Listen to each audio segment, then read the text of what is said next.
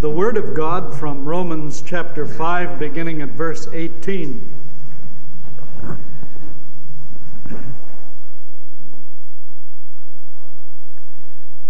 Then, as one man's trespass led to condemnation for all men, so one man's act of righteousness leads to acquittal and life for all men. For as by one man's disobedience many were made sinners, so by one man's obedience many will be made righteous. Law came in to increase the trespass, but where sin increased, grace abounded all the more, so that, as sin reigned in death, grace also might reign through righteousness to eternal life through Jesus Christ our Lord. What shall we say then? Are we to continue in sin that grace may abound? By no means. How can we, who died to sin, still live in it? Do you not know that all of us who have been baptized into Christ Jesus were baptized into his death? We were buried, therefore, with him by baptism into death, so that, as Christ was raised from the dead by the glory of the Father, we too might walk in newness of life. Oh, the depth of the riches and wisdom of God! His ways are past finding out.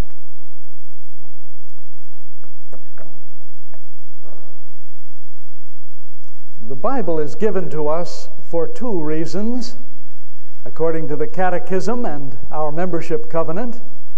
That is to tell us what to believe about God and also what duty He requires of us.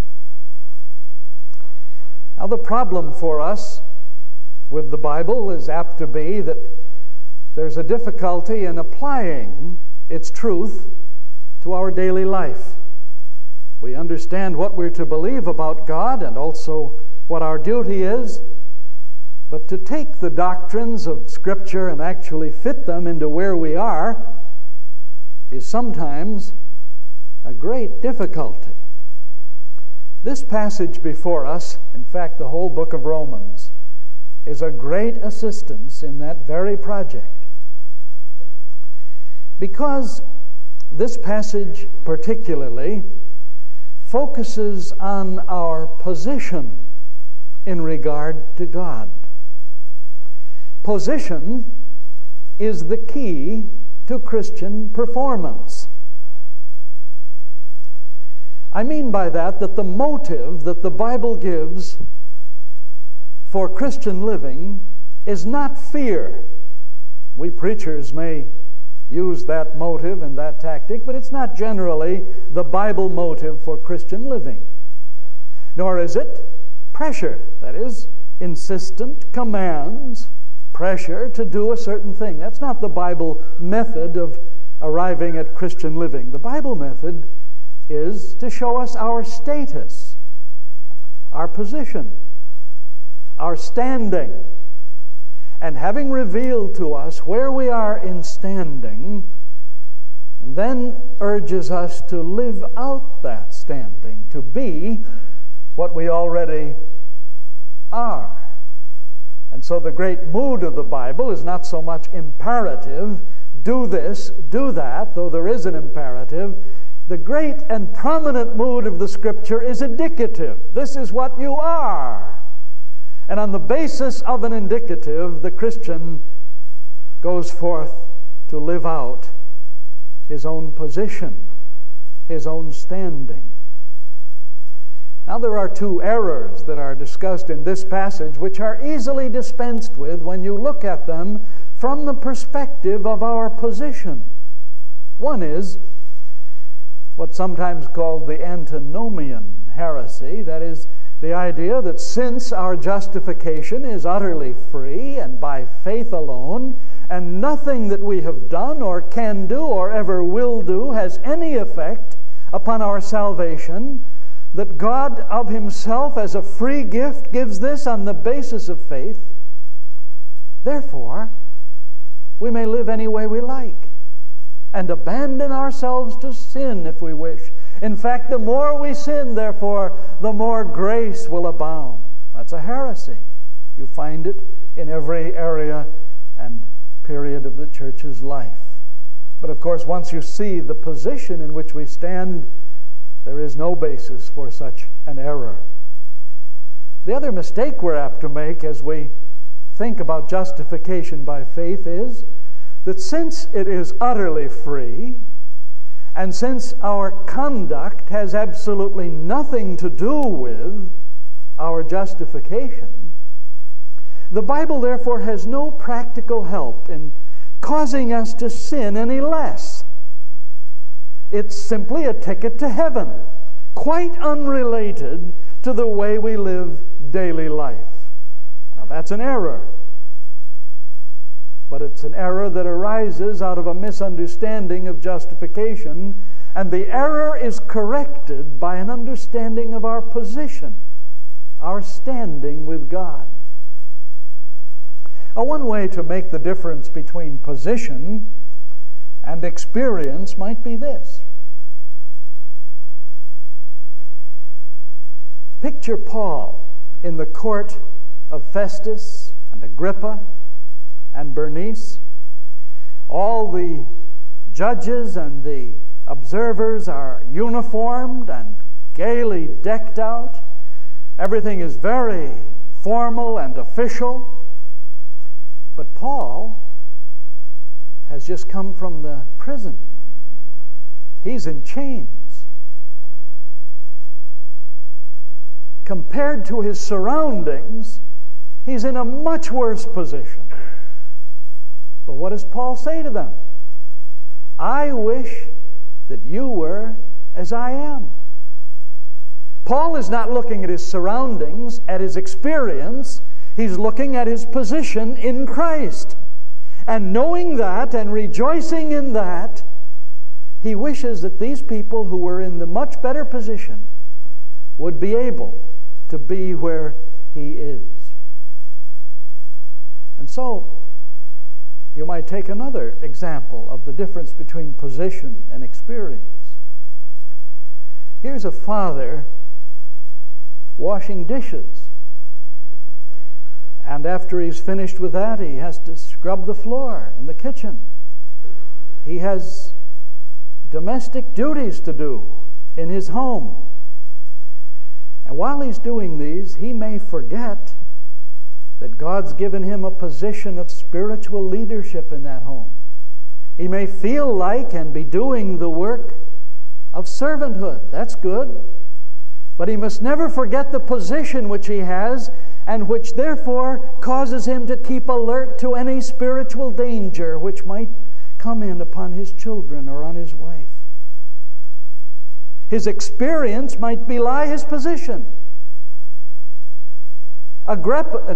Paul before Agrippa might seem to contradict between experience and position, but Paul keeps his focus not on the surroundings, but on his standing. Now this is brought out again in the text. How can we, who died to sin, still live in it? And if you looked at the Greek sentence underneath this, the we is emphasized. It stands at the beginning of the sentence, and the we is a separate word. Normally in a Greek sentence you couldn't find the word we. It's simply built right into the verb. But in this case the word stands alone, separate and first. And so it ought to be read this way. How can we, who died to sin, still live in it? We, of all people. We, with our special understanding, with our special position. We who have been given this extraordinary privilege, how can we still live in sin? And he's not pointing to any essential or inherent difference in himself and the Romans from other people, but he's saying that we've been given a standing, and because we have this position, therefore it is impermissible and even impossible that we should continue in sin.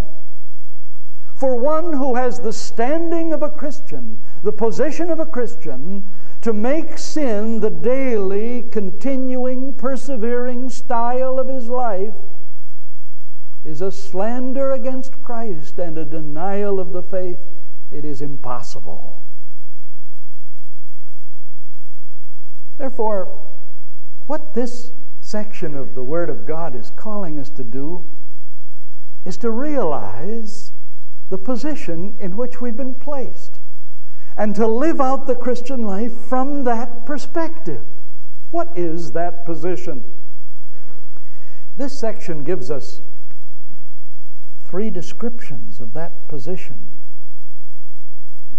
It says that we are under grace and not under sin.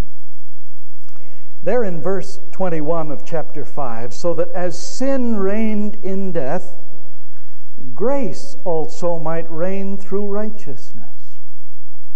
Sin did reign in death. That is, God allowed sin to reign over us so that He might bring good out of evil for His greater glory. He allowed sin to have the sovereignty, and we knuckled under sin. It had us in a vice grip. We had no choice but to obey it. Everything we did was tinged with sin before we met Christ.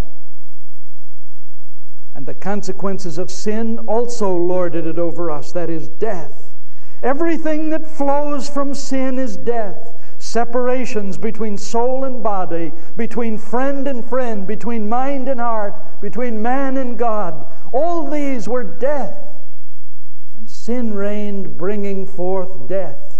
We were in the prison house. The walls were exceedingly thick. We did not even know how thick they were until we wound our way out of the prison house and looked back and saw how bound we were in the clutches of that mastery of human sin. Sin reigned in death. But we died to sin in verse 2 of chapter 6. How can we who died to sin? Now here the reference is to a very precise moment of dying. The King James is not so accurate here where it says, how can we who are dead to sin? That sounds like we may have gradually overcome it and finally become dead to it. That's not the meaning. The Greek is a particular point of action which took place in past time. It is the moment of our regeneration and our justification that we died to sin. That is, because we were with Christ, sin no longer had a claim upon us. Its impulses, its realm, its grip upon us was broken. And we were brought into the realm of righteousness instead. Out of the clutches of sin's reign into the marvels of the reign of righteousness. Grace reigned through righteousness. And since we now lived in the realm of righteousness, our destiny was eternal life through Jesus Christ, our Lord. Behind the breaking of sin's reign and the giving of the realm of righteousness is the great power of Christian grace. The grace of God is that selfless expression of His love, undeserved by us, but given freely to us. Grace becomes a whole new sovereignty. Grace reigns where sin once reigned over us. And the sovereign grace is a much more powerful master than sin ever was. It brings beneficial, practical results. It is a controlling principle in our life. The sovereignty of grace over our lives enabled Paul to say, by the grace of God, I am what I am. We have a hymn in our new hymnal, which I think you've come to love as I am. I was a wandering sheep. I did not love the fold. But now I love my shepherd's voice. I love the fold. How can you account for this transformation? Except that to say we have been transferred from the reign of sin to the reign of grace. We're no longer under law, in which we are compelled to do what God wants us to do, and we have a fearful obligation to obey. Now we want to obey the law. We look for ways to do it because grace reigns in us. We're no longer under the reign of sin, but under the reign of the grace of God. That's our position. We still have a residue of sin in our old nature. But that residue of sin was left there by God so that we would have the exercise and discipline of mortifying it and overcoming it toward sanctified holiness. But now we look at the task of overcoming the residue of sin in our life from the perspective of Christ's attitude toward sin, because we have a new position under grace. We look at it from His point of view. We apply Christ's power to that. There is still striving against sin in our life, no question about that. But the striving is a new leverage. It is not fretful, feverish striving in our own strength. We come from the position of being under grace and not under sin. And that gives us a great advantage in overcoming the actual sins of daily life. Now look at the second of these pictures of position. We're under grace, not under sin. And then we're told in this section that we're in Christ, not in Adam. If you look at our text, how can we who died to sin still live in it? You say, how did we die to sin? Well, the only way that we could have died to sin was to be joined to someone who did die to sin. And we're told that Christ died to sin. And therefore, what this great passage is teaching us is that the believer has as his position union with Christ. This is the most glorious, the most helpful, the most positive aspect of your salvation, that you have been joined to Christ. Some of you think of your salvation as only your admission to heaven. It is that. But if you miss the reality of having been united to Christ, you are missing the happiest, the fullest part of what it means to be a Christian. Union with Christ is the whole sum of Paul's religion. He had been joined to Christ, and whereas the disciples, as they walked with him in Capernaum and Nazareth, and so on, when they were with him, they spoke of being with Christ. They always used the Greek word with. But when Christ had come to the disciples in the Holy Spirit, they used a new word. They said, now we are in Christ. He has become our environment. We are so joined to Him that He's within us and He is our atmosphere. As a bird lives in the air and has air in its lungs, so the believer lives in Christ and has Christ within him. United to Christ, in Christ, is our position. You know what it's like to fall in love. Those two individual selves gradually begin to blend into one new being. And sometimes it's difficult to tell where one ends and another begins. because a union has taken place that makes of the two one. If that's true of our limited human personalities, how much truer of Christ's great infinite soul, that it can open and welcome a repentant heart and enfold that heart into itself forever. Union with Christ, that's our standing.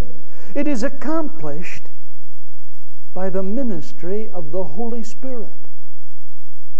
You cannot unite yourself to Christ by all of the meditation that you might try to work up, by all the religious ritual you might try to go through. You cannot be united to Christ of your own effort. The Holy Spirit incorporates a person into Christ. And because it is the work and the gift of God, it is eternal. You can't be in Christ one day and out of Christ the next day.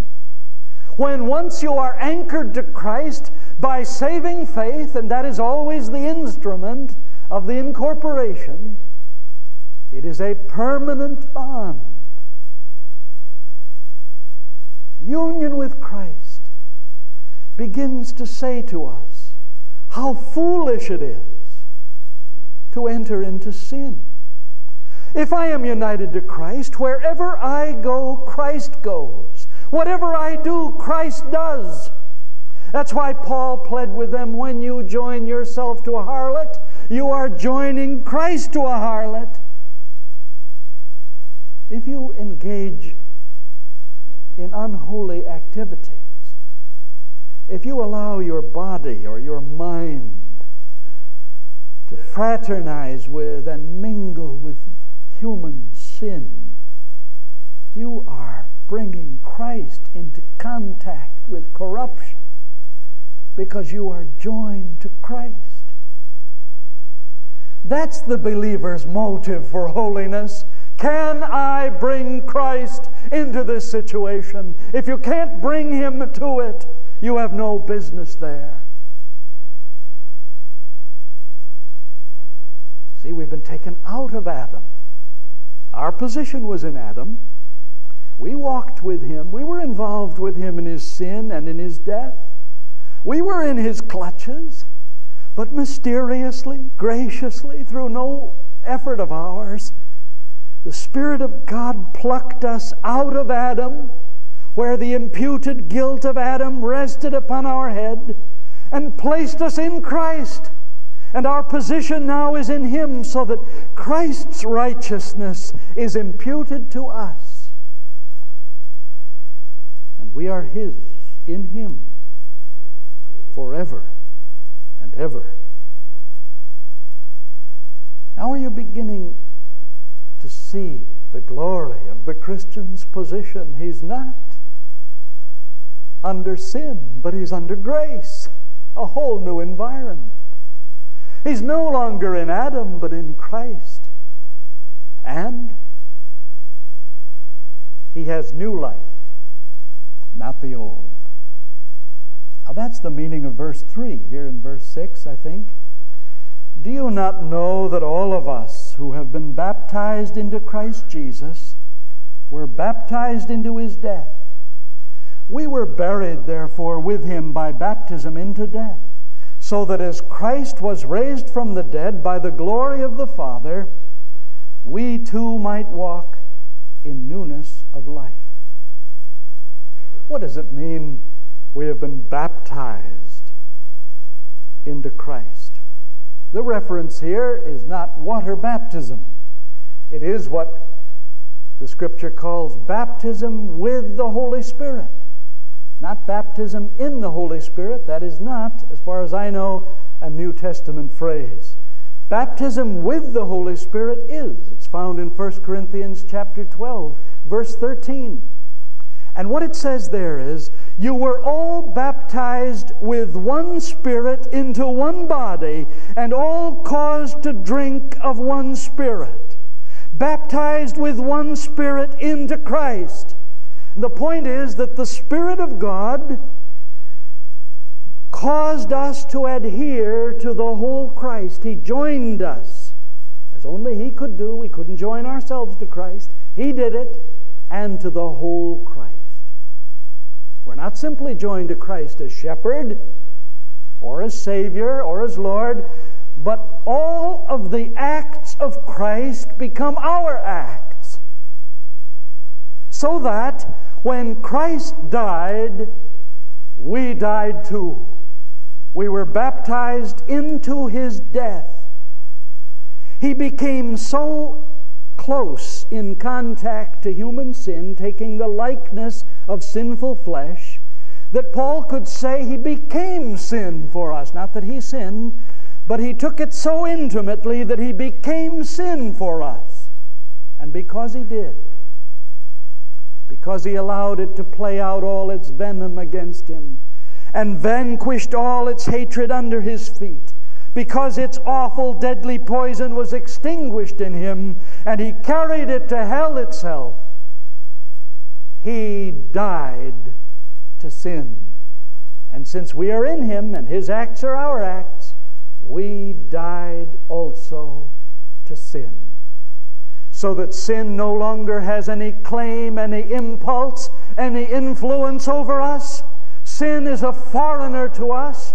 It has no part with us. We are dead to it. We were baptized also into His burial. The burial of Christ was the seal of His death. As He was buried and lay in the tomb, the voices outside the tomb had no impact on Him. Whatever was happening in the world around Jerusalem that day was unheard by Him. He was buried. It was the radical break of Christ from this world. And we are baptized into that burial so that we partake with Him of this radical break. And when the alluring voices of sin come to us, they have no part in us. We are deaf to them. We are dead to them.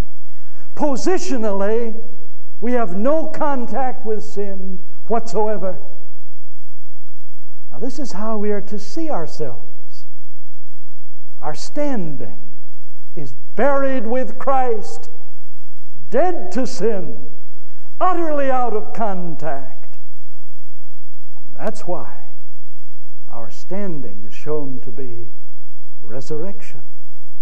Because as Christ was raised from the dead by the glory, that means the power of the Father, we too have been raised up. All His acts are our acts. We are raised with Him into newness of life.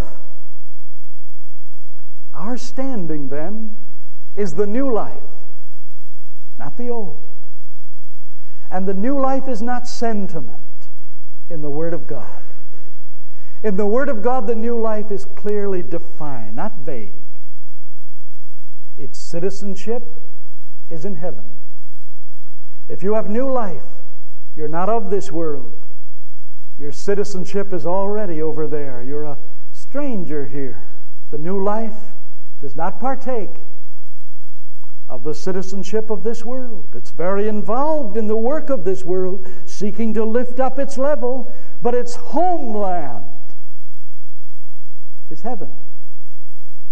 The new life has a walk all its own. It's described in Genesis 17, verse 1, where God said to Abraham, "Walk before me and be blameless." The new life is not just a sporadic something we do for God now and then, an occasional good deed or resistance of a temptation. The new life is a continuing, persevering style of conduct. Walk before me and be blameless. Just because you may have victory here or a good deed there is no sign that you're living the new life. The new life is constant. There are slips, there are stumblings, but the whole direction and continuity of the life is new.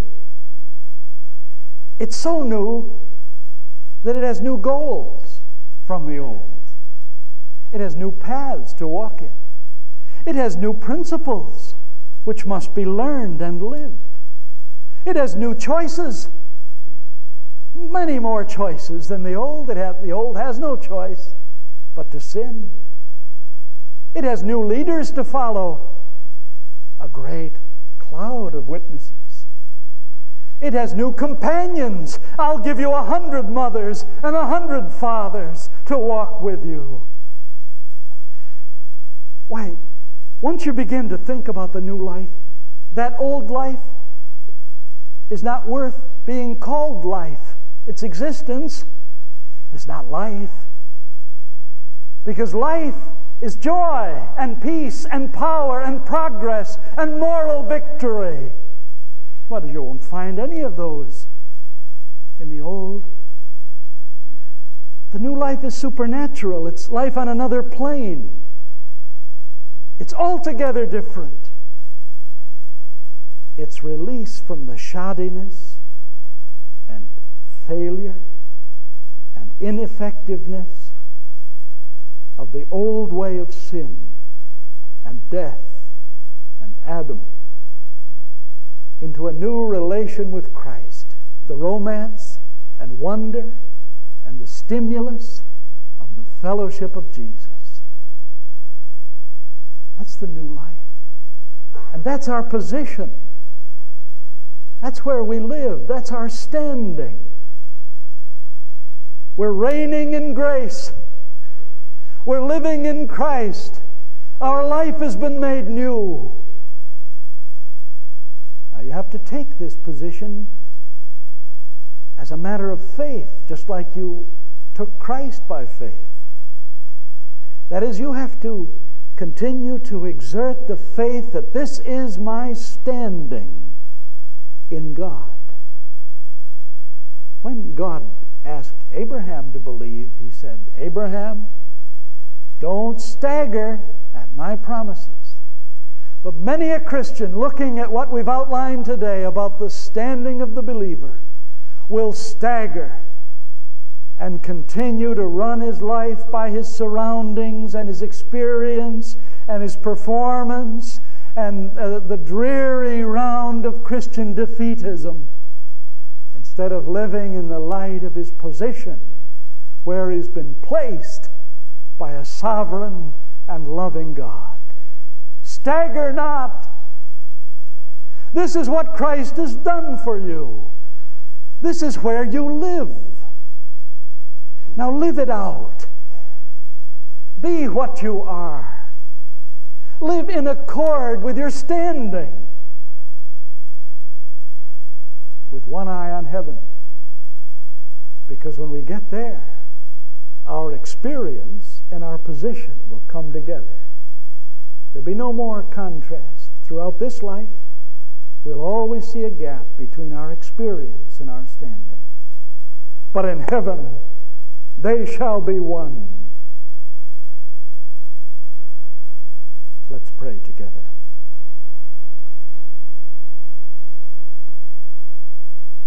We bless your name, O God, for the marvelous provision you have made for us for righteous living.